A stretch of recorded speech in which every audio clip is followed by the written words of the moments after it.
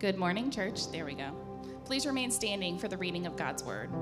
Out of thankfulness to God for giving us his word, when I finish the reading, I will conclude by saying, "This is the word of the Lord." And we invite you to respond by saying, "Thanks be to God."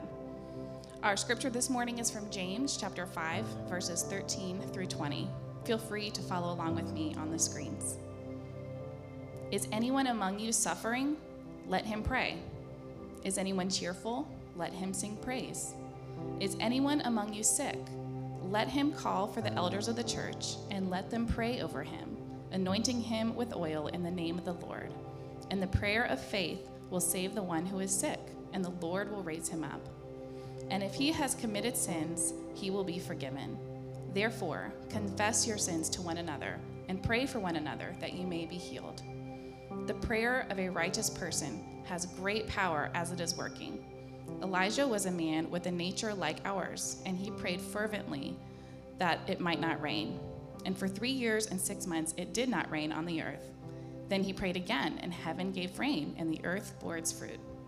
My brothers, if anyone among you wanders from the truth, and someone brings him back, let him know that whoever brings back a sinner from his wandering will save his soul from death and will cover a multitude of sins. This is the word of the Lord. Amen. Well, thank you, Kelly. You guys can grab a seat if you haven't already done so. Good morning. My name is Ian. I have the privilege of being one of the pastors here. If I haven't had a chance to meet you, thank you so much for being here today. I get the privilege of opening up God's Word for us most weeks, and that is what's happening here today as well. And we have come right now to the very end of a sermon series that we've been in all fall, kind of walking through the book of James together. And I'm not sure for those of you who have been around how that sermon series has felt, but I know as someone who has preached most of this book, it's been a bit intense at times. And so it's good to, I think, land the plane here a little bit today. And James' letter has been forcing us to consider over and over again this kind of reality of whether or not we have a living faith, a living, vibrant faith, or a dead faith that really is no faith at all. James is warning over and over again against just a mere mental assent that says that we believe in Jesus, and yes, we're a Christian, but with no life full of good works and visible fruit of faith. James is confronting us with that over and over again. As we come to the concluding section today, I love that James ends not with an individualistic application of all that he's written, but instead he wants us to consider what it means to persevere with a living faith together as the family of God in the church of Jesus Christ. Because I think sometimes we can get overwhelmed by all of the challenges that James presents while we forget that he's writing to a church. He's writing to a community of people. He's not telling us to go home and work this out on your own. He's telling us within the church to work out these things together.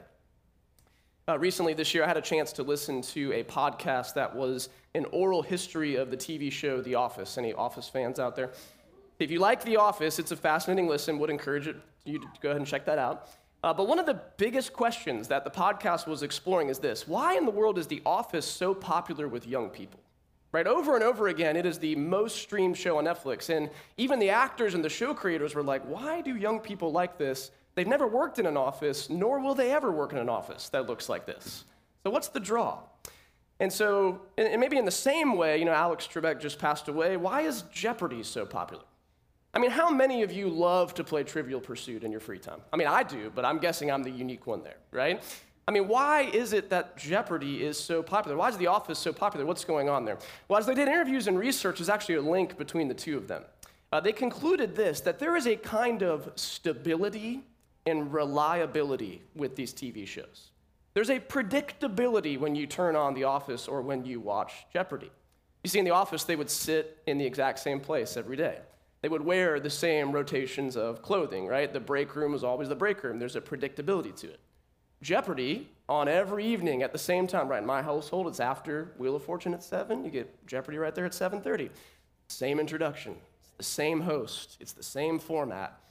But yet, there's an incredible draw to these shows, isn't there? Those who watch both say it's often just nice to have it on in the background. Well, the way that James talks about the church in this passage, I think he's getting at a similar concept. the church ought to have the same kind of impact on our individual lives. In the midst of the ups and downs of life, the disappointments and the joys, the predictable things and the things that come at us out of left field, we in the church are meant to have a stable, reliable, predictable thing in one another's lives. See, in God's good design, there's actually great power in this. This is why one of our core values, by the way, is finding beauty in the ordinary. There is something beautiful in just the ordinary predictability of what we do here in the church. And I think James is going to draw our attention to that in this passage. So as we walk into this, here's, I think, our main idea today, what James is leading us to see. The church showcases the gospel through a deep interconnectedness, faith-filled prayers, and loving pursuit of those wandering. The church showcases the gospel through a deep interconnectedness, faith-filled prayers, and loving pursuit of those wandering. And before we jump in, let's pray. Let's ask the Lord to help us in his word today. Father, we thank you for the book of James. We thank you for the chance we've had to walk through this together. And even though it's challenging and it confronts us in many ways, Lord, we know that it is your word for us. And so as we seek to preach this passage today, as I seek to preach this passage, as we seek to understand what it means, as we look back on all you've taught us in this series, I pray today that you would give us ears to hear, eyes to see, and hearts to respond afresh again to the good news of the gospel of Jesus. So help us to see where, as a community, we might be missing it. Help draw us in your kindness to greater obedience and faithfulness. Help us to be a church that just feels like Jesus. That the ethic of our community here is one that mirrors our Savior and the good news of the gospel. May your word inform us towards that end today, we pray in Jesus' name. Amen.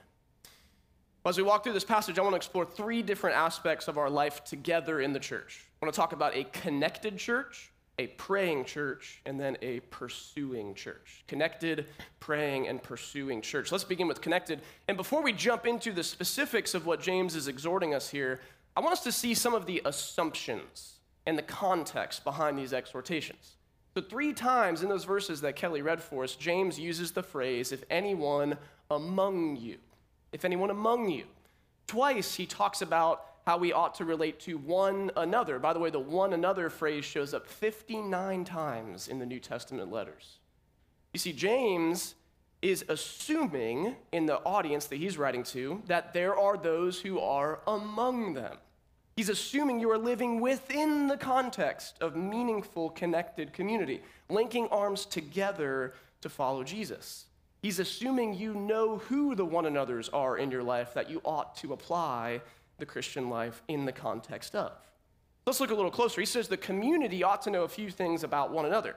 The first is they should know if anyone is suffering, fearful, or sick at the very beginning of the passage. And here's the thing, you have to be in one another's lives to know that, right? Even if you just kind of have a social media relationship, typically we only post the happy things on there, right? We have to be in one another's lives to know, is someone suffering? Is someone cheerful? Are they experiencing blessing in this season? Is someone sick? We have to know what's going on. And beyond just a, hey, how's it going when we all answer good, or like I said a couple weeks ago, busy, right? There's something else deeper going on we have to know about one another. Secondly, the community ought to know who the elders of the church are, right? The elders or the pastors in the New Testament, those are used synonymous, are to be the spiritual shepherds of the flock of the church. They're responsible for caring for your soul. And it would actually be impossible for someone to follow James's exhortations here if they don't know who they're supposed to call, if they don't know who the elders are, if that community has not made that clear. So they ought to know what's going on in one another's lives. They ought to know who their elders are. And then lastly, in those concluding verses, James exhorts the community that they ought to pursue those who wander from among them.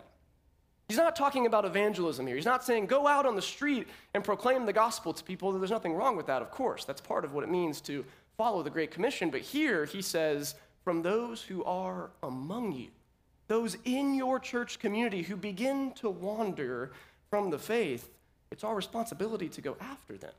You see, there's some assumptions behind those statements, aren't there? Because here's the thing, if you are going to go after someone who's wandering, you have to be close to them. We all know what it's like when someone makes a complete shipwreck of their faith, when it crashes and burns in miraculous fashion. But James is saying, well before that, usually what happens, not always, but usually is a period of wandering, a little exploration off the narrow road of faith, or just a little experimentation with sin. And James is saying, listen, don't let one another go down that path. Don't let sin bait and hook us. Together, we ought to be responsible for one another. So the assumption here, if you can't get the feel yet, is a deep interconnected community. One that truly embraces being the household of God, being brothers and sisters in Christ. And for lack of a better phrase, James assumes that we are all up in one another's business. Okay, in a loving way, in a good way, but we ought to know what's going on in one another's lives. Now, there's a few reasons why we might resist this, why we might not want this interconnected community. If I could quickly move through a few of them, one of the things could be past hurts from a community of faith. Right? This is a real thing. I don't want to minimize this. There are times when something goes awry in the church and we get deeply wounded and hurt in the midst of that. It might take a slow, wise re-entry process, but that could be a reason. Secondly, it could be because of vulnerability and risk. Listen, I want to be very clear to you. Community, real community, is always risky. It's always risky. We will not do this perfectly. Expectations might go and will go unmet. We will sin against one another. We will fall short. It's risky. It's vulnerable to put yourself out there. Quite frankly, it's hard work, and sometimes we don't like hard work. Right? Maybe you're starting over with a new church. Maybe you're in a new location. Maybe you're in a new season of life. And listen, relationships are just hard. Real relationships are hard. Or maybe it's because it's uncomfortable and just inconvenient for us. I mean, if the church is really embracing the gospel and the gospel is bearing fruit, what's going to happen is it's going to put you into a family of people that you might not naturally like. Right? You don't like hanging out with the person who always goes for the side hug, right? You're like, what's going on with you? Why are you so awkward in interactions with me? Right? Let's be real. We're a weird people. There's a wide variety of types of people in this room, and it's a beautiful, messy thing. But you might not want to embrace the inconvenience and the awkwardness of that. And listen, I'm sympathetic to all of this. But brothers and sisters, there is no plan B. God has no plan B. Jesus died for the church. He died for his bride. His design is for us to live together in the beautiful mess that means. David Platt puts it this way. He says, the church is one of the God-ordained means that God uses to keep us faithful. God is sovereign, and he does the preserving, but he does it through the church, looking out for, caring for, and loving one another to keep one another from sin. This is yet another reason we ought to be involved in the lives of others in the church. God has ordained brothers and sisters who will share life with you and keep you close to him, to keep you obedient to his commands, and to persevere you until the Lord comes back. This is the God-ordained way that we persevere together. So the obvious question is, are you connected in this way? Maybe a better question is, are we at the King's Church? Do we have this kind of community? If you are a member here, are people close enough to you that at least a handful of people know if you're suffering, know if you're sick, know if life is going well? Do you know who you are responsible for and who is responsible for you? Are you living in a deep, interconnected way within the community of faith? Listen, you're here this morning. It's half the battle, right? Awesome. But do you know the people around you? James is calling us to a deep interconnectedness. That's a connected church. Okay, but secondly, James's more narrow focus here is on a praying church. This is clearly what is on his mind, especially in these first 6 verses of this passage. He references prayer 7 times. As we walk through these, there's a few categories I think he's giving us that we ought to hold on to. Okay, and the first is this, that we ought to pray in every circumstance.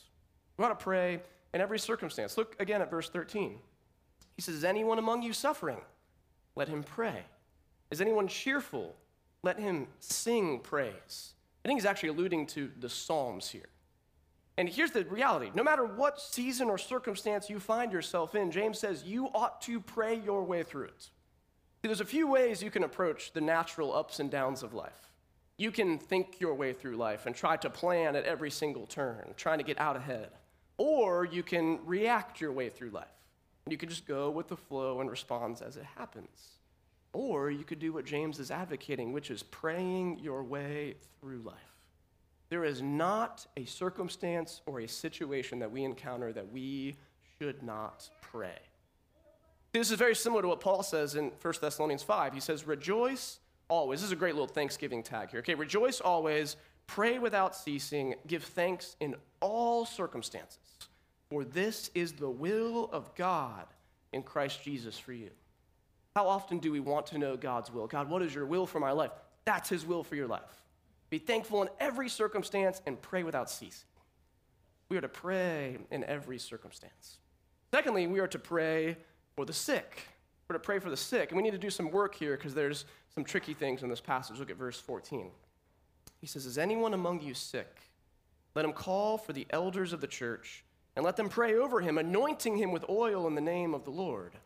And the prayer of faith will save the one who is sick, and the Lord will raise him up. James says when someone in the community is sick, and by the way, sick enough where they can't go travel somewhere, but the elders must be called to visit them, they're to make that sickness known. Now, part of the ministry and responsibility of pastors and elders is a ministry of prayer. They're to give special attention to the word and prayer along with the oversight of the church. And so if someone's sick, they're to call the elders. They're to make known their sickness. And then when the elders come, they're to do a few things. The first is that they're to anoint the sick with oil. Now there's a lot of interpretations with what's going on here. Some argue this is for medicinal reasons, that this was a medical reality, which that is true in one sense. If you read the parable of the Good Samaritan, one of the ways that the Samaritan binds up the wounds is by pouring oil on them. Okay, this is before modern medicine. This is one of the ways that they treated people medicinally. Others, especially in the Roman Catholic tradition, would argue that this is a sacramental act. That in their church tradition, this is the idea of last rites, if you're familiar with that. And they would go and a priest would perform this. They would anoint them with oil. And the idea is that this act was to impart grace to this person before death. Now, there's a lot we could talk about there, but I think the issue with that interpretation is James actually expects this person to be healed. He says they're going to be raised up. They're going to be healed from their sickness, and the emphasis isn't on the anointing, but on something else. So instead, I would argue this. The anointing with oil is meant to be symbolic. In the Old Testament, oil was used in the consecration ceremonies for priests and kings. Right? That seems to be the feel of the passage, because to consecrate someone is to set them apart for special attention from the Lord. So James says, call the elders, and when they anoint you with oil, what they're doing is they are praying on your behalf and setting you apart for special attention from the Lord. That's why the anointing is done in the name of the Lord. That's where the power comes from. It's the prayer of faith. It's the name of the Lord where the saving comes from, not from the oil itself. But the elders come and they anoint with oil. They consecrate you before the Lord. Now, James continues with some confusing things because we need to wrestle with this. He seems to have assurance that the person's going to be healed, doesn't he? I mean, it's pretty blunt. He says, the prayer of faith will save the one who is sick, and the Lord will raise him up. However, you and I both know that's not how life always works, right? Oftentimes, we have prayed for people who were sick, right? We've done that in this church before, people who were sick, but yet they were not healed in this life. And this is a hard and painful reality, isn't it? So how do we reconcile this? James has this assurance they're going to be healed, but yet we know in our experience this isn't always the case. Let's jump into that for a minute. I think we have to acknowledge there's a spectrum here that we're probably going to fall on. On the one hand, you have more of these kind of faith healer ministries that are sometimes borderline on prosperity theology, kind of this name it and claim it movement that just says, hey, if you have enough faith because of what James is saying here, then you're going to be healed. And there's no doubt that that has been twisted and abused, and without going too far down that road, we just have to acknowledge the wider teaching of the Bible would prevent us from that interpretation. Right? The Apostle Paul himself prays 3 times in 2 Corinthians. He tells us that the Lord would remove this suffering or sickness, what he calls the thorn in the flesh, from him, and the Lord said no. We have to be very careful with that. On the other end of the spectrum, though, and I'm guessing this is where most of us are, is we just tend to be skeptical about this. We're skeptical about any kinds of quote-unquote miraculous or supernatural healing. That's where I'm guessing we're at. And at the end of the day, we just really don't believe that God works in this way. Maybe we've had an experience where we prayed and healing just didn't happen.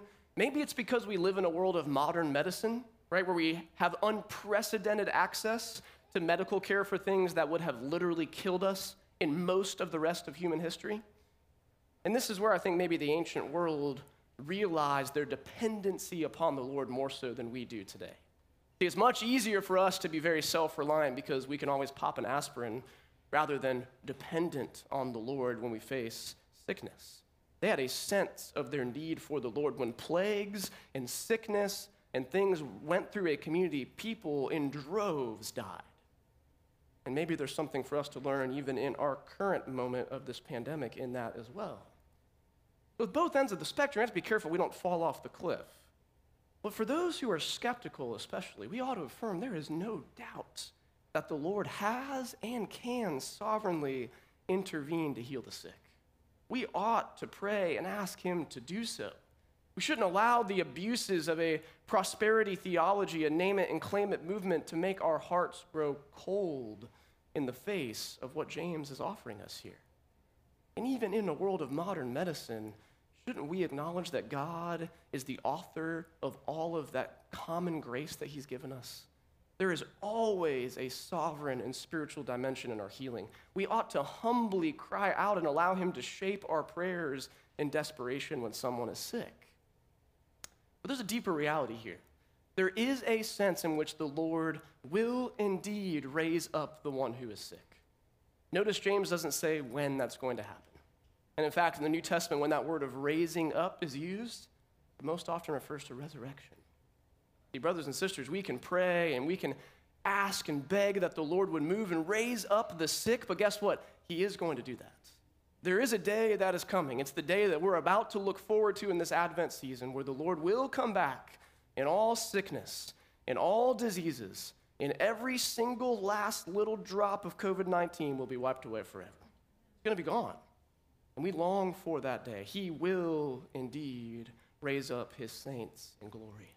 We can pray with confidence. We can anoint, we can set someone aside, we can pray for them, and we can trust that the Lord will indeed raise up those who are his because he himself has conquered the grave, hasn't he? So we pray for the sick. Thirdly, we pray for sin.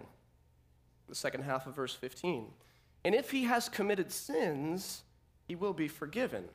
Therefore, confess your sins to one another and pray for one another that you may be healed. Now, what does sickness have to do with sin? Because James seems to be connecting the two here. Why bring up this discussion? Well, again, I think we have to be careful here. On the one hand, not every sickness is a direct result of sin. There's this really important passage in John chapter 9. Jesus and his disciples are walking, and they pass a man that had been born blind. So from birth, he had been blind. And the disciples asked the question that was just common understanding of what's going on. They ask, Jesus, who sinned, this man or his parents, that this person was born blind? And Jesus doesn't play with those categories. Jesus says, no. It's not that they sinned or that he sinned, but that the works of God might be displayed in him. You see, Jesus is busting those categories wide open. You can't always draw a one-to-one connection between sickness and sin. But on the other hand, sin can indeed lead to sickness, can't it? I mean, the consequences of a life of sin can lead to physical ailments, right? A life of sexual immorality, a life committed to substance abuse, or even just behaviors that contribute stress to our lives. They have a physical effect, don't they? And in an ultimate sense, why is sickness here to begin with? Because of sin. So James might be uncomfortably crossing some lines that I think the Bible does connect for us. Can't always draw a one-to-one connection, but James is saying, listen, sin and sickness, there's something about them that go hand in hand together. And here's the thing I think we know to be true. When we are sick, it's a humbling experience, isn't it? I hate being sick. I'm miserable, right? I would not make it in pre-modern medicine times. I'll be honest, the Lord would have taken me a long time ago, okay? We're miserable when we're sick. We're humble, but doesn't that lay bare what's actually going on in our hearts? What's actually going on in our souls? Right? When James is telling, hey, when someone's sick, you ought to pray and confess your sins to one another. He's saying, wake up to your spiritual reality. Sickness can lead to death. When we think about death, when we think about our own weaknesses, our own ailments, our own just inability to solve our own problems, what better time than to repent? What better time than to confess our sins? I think Tim Keller says it helpfully. He says, sickness is very humbling. Sickness knocks you down. So often you will be able to see sins. You'll be able to admit flaws that you couldn't at any other time. Sometimes the spiritual healing and confessing and getting right with God, it actually causes physical healing. But other times, the physical sickness actually causes the spiritual healing. The Bible is saying here that you must always do them together. You must always use physical sickness as a time for spiritual renewal. You must always make sure you're working on spiritual healing as well as physical healing at the same time. You getting the idea here? By the way, James, he almost mismatches his description. He says that the prayer will save the one who is sick. And then if you confess your sins and pray for one another, you will be healed from your sins. He's mixing those up for us in a way to awaken our reality that, listen, there's no better time to repent. There's no better time to confess. There's no better time to take stock of where you're at with the Lord and one another than when you are sick. So listen, what if rather than just binge watching The Office on Netflix and drowning NyQuil right until we can fall asleep and just get rid of all of the ailments that we feel, what if before we did that, we actually prayed? What if in the face of our own weakness, we asked the Lord, Lord, what can you teach me about myself through this? Right? There's no better time than when we feel weak to be reminded of the strengthening grace of Jesus, that he meets us where we're at. So we ought to pray for the sick, but we also ought to pray for our sin. And then lastly, on prayer, number 4, is just simply the power of prayer. Verse 16 again, he says, the prayer of a righteous person has great power as it is working. His whole point here is that prayer actually does something. It actually does something. It's not just a nice gesture. It's not just a nice tip of the hat towards God that we're acknowledging he's there and, hey, I'm reaching out to you. No, the prayer of the righteous person is powerful and effective. But don't we struggle to believe that on a functional level? How often is prayer the first place that you go in your life? How often do we actually set aside time to devote ourselves to prayer? Sam Mulberry says that many of us do not pray as we should. And one of the reasons for this is that we do not believe our prayers will make much of a difference. Deep down, we don't think they will change anything. And so prayer can become just a token thing, a gesture to others, a way of checking in with God without really expecting anything major to happen. Now, lest we become too discouraged there of our lack of righteousness, James points us to Elijah. James points us to Elijah. Look, verse 17 says, Elijah was a man with a nature like ours, and he prayed fervently that it might not rain. And for 3 years and 6 months, it did not rain on the earth. Then he prayed again, and heaven gave rain, and the earth bore its fruit. So why bring up Elijah? Well, he's referencing a story back in 1 Kings 17:18. You can read that this week. It's a pretty incredible passage. Elijah, as this prophet, is literally showboating over the prophets of Baal who are doing all this self-affliction and all these crazy rituals to try to get their God to show off his power. And all Elijah does is pray. And the Lord literally changes the weather patterns. He holds back the rain for as long as Elijah just simply prays, Lord, don't make it rain. And then the minute he prays that it would, it comes. But then, here's the thing with Elijah. In the very next chapter, you know what Elijah's doing? He's not standing at the hilltop proclaiming the glory and majesty of God and showboating his victory. He's pouting and hiding in a cave. You see, the righteous person of Elijah in one moment was dialed into what God is doing, but yet in the next moment, he looks an awful lot like us, doesn't he? Now that's exactly what James is saying. Elijah, not the righteous Elijah, Elijah, a man with a nature like ours. See, listen, if we are discouraged in our prayer, some of the reason that we can do that is because we're looking inward. We can say, well, God says the prayer of a righteous person is at work, and I'm not a righteous person. But don't forget, your righteousness is not from your own abilities. Elijah's righteousness and his powerful prayers were not because Elijah could control the weather. He's not some superhero. He's a man with a nature like ours. But guess what? He prayed in confidence. He prayed that the Lord was going to do something incredible in that moment. He prayed a big prayer, which means, brothers and sisters, we can pray a big prayer. We can pray for healing. We can pray for conversions. We can pray for things to happen that are outside of our control. It's popular to ask this question, but it's so appropriate for this passage. If all of your prayers from the past few months were all of a sudden granted by God, would anything big even happen? What are you praying right now? Are you praying big, kingdom-sized, God is the sovereign, omnipotent creator and sustainer over all type prayers? Because James is saying you ought to. You ought to pray. You ought to pray big prayers. So much more we could talk about here, but church, are we a praying people? Is our community marked by devotion to prayer to God for one another? Is that what's gluing us together? What would it look like for us to pray some big prayers? What would it look like for us to grow in this way? James is urging us to consider that. So as a connected church is also a praying church, there's one more aspect that he points us to, and that's a pursuing church. Look at verse 19.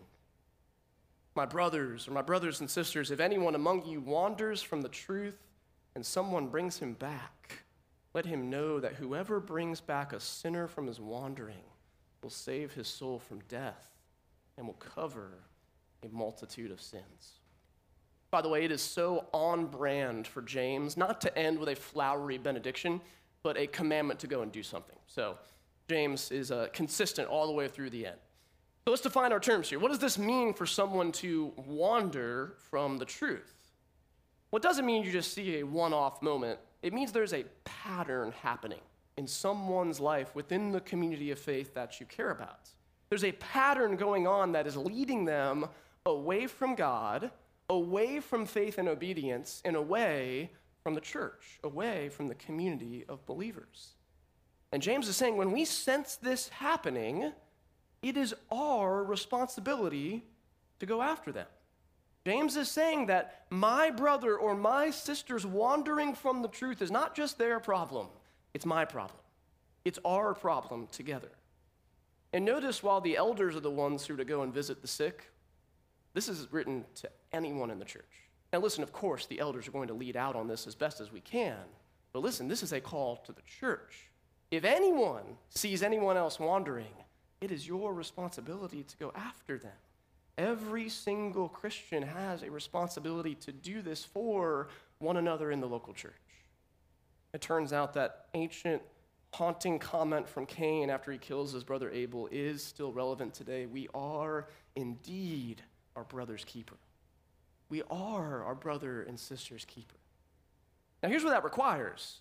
It requires being proactive. Right? Again, wandering is kind of a slight tick in the wrong direction. We have to be up in one another's lives to see when someone's just a little bit off kilter. But what happens is, right, if you're sailing, and I have zero experience in this, I'm not even sure why I'm going down this analogy, but we'll try it, okay? When you're sailing and you just turn a little bit, no big deal at the beginning, but 2-3 miles from now, major problem. James is saying if someone wanders from the truth, it might not look like a big deal right now, but don't let that go on. Don't let that go further, or who knows what direction they might be taken. You see, sin wants to take us down the slippery slope that James has already described back in chapter 1, of the temptation of luring and enticing our own desires, which then gives birth to sin, which then brings forth death, which, by the way, what does he invoke here again? Death. Sin is serious business. It is a literal issue of life and death. And the way to stop that slippery slope is to start back at the top. It's to deal with the temptations, the lure of sin, the things that cause us to wander And here's the thing, you are powerless on your own to deal with that. You are powerless on your own to deal with that. When you are faced with a temptation that's becoming more and more enticing and luring, you're not going to talk your way out of that. But you know who can is a brother or sister who comes over and gently knocks you on the head and says, hey, don't do that. Right? Hey, you don't want to follow down that path. Right? That's how we stop one another from the devastating effects of sin. And listen, sin wants to isolate you. It wants to divide people up, and it wants you to hide what's going on. James knows that, and he says, you have to be a community that is proactive. Be on the lookout. If we're concerned about someone, reach out to them. If you hear something that sounds off, follow up on that. If we notice someone has been absent, we jump in on a conversation with them. Listen, the Holy Spirit could be the one bringing that to your mind. The Holy Spirit could be bringing a person just out of nowhere that maybe you ought to follow up with. And listen, I get it. This requires often uncomfortable, awkward conversations. Nobody likes being confrontational, really, and no one likes being confrontational about someone else's wandering, okay? So it's important that we ask how this looks. How does this look? It has to be done from a posture of love and gentleness. Love and gentleness. Galatians 6 urges us to do this. Paul says there, brothers, if anyone is caught in any transgression, i.e., if anyone is wandering, you who are spiritual should restore him in a spirit of gentleness. Keep watch on yourself, lest you too be tempted. He's saying, don't go into that pridefully. Don't go in there where you're the hammer and they're the nail. No. Go in there as a fellow sinner and someone who knows that they too could wander at any moment, and gently remind them of the good news of Jesus. Gently remind them that there is grace and mercy. And the reason why we go after the wanderer with love and gentleness is because this is precisely how Jesus has gone after us. This is precisely how Jesus has acted towards us. We have all wandered. We have all gone our own way. We have strayed from the truth. We have pursued sin when we ought to be pursuing Jesus. But yet Jesus came running after us with love and gentleness. He is the one who came to seek and save the lost, and the wandering, and the suffering, and the sick, and to bring us back to God through his own life, death, and resurrection. And that's where I want to land this passage and really this whole series. A church that is connected, but deeply interconnected with one another. A church that is praying faith-filled prayers. A church that lovingly pursues one another proactively is a church that will feel like Jesus himself. The gospel of Jesus will just permeate through a people who are committed to those things. You see, a few times in this passage, it sounds like us praying is what's healing people. It sounds like us going after the wanderers what's saving them from death, right? Saving their soul from falling off of the cliff. But we know that's not exactly right. But James is saying, as you embody that, it's almost as if Jesus is right there in your midst. And that's the point. As we commit to these things, God uses us. He uses the church. He uses broken and imperfect people, but people who are vessels for his glory and his ministry and his work to showcase Jesus to one another and to the watching world. Brothers and sisters, if we're going to persevere with a living faith, a faith that's not lackadaisical, but one that takes the claims of Jesus seriously, a living faith that bears our cross and walks the narrow road of faith, a living faith that is evidenced by good works, if we're going to have a living faith, we need one another. We cannot do this alone. We must persevere together. But at the end of the day, we can have a living faith together because we worship and serve a living Savior. Jesus is in the business of making dead things alive. That includes you and me, and that includes a community of people rallying around that. He is at work in our midst. So are you with him, and are you with his people? That is the invitation to any and all who will come to him in faith. And that's why this church exists. So wherever that meets you today, I hope that you will take him seriously. I hope you will take his people seriously. what it means to have a living faith. Let's pray. Father, we thank you for your word. We thank you for the encouragement that James has given us here today, that no matter what life might throw at us, no matter in times of suffering or in times of joy, in times of sickness or in times of health, when things just seem to be clicking and when everything seems to just be hard, Lord, we know that you are gracious, you are kind, you will meet us where we are at with what we need. And so often, Lord, you do that through your people. So God, we thank you for this church. We thank you for the gift of your people. I pray that every single person in this room here today would be encouraged. They would be stirred and spurred on to love and good deeds by the people in this room, and that for those who are disconnected, that they might be connected to your body. Jesus, we thank you that you have died for your bride. Thank you that you have brought us back to God through your sacrificial death and resurrection. I pray that each and every person in this room would be settled in that, and that you would continue to accomplish your good purposes in and through us. Pray that in Jesus' name. Amen.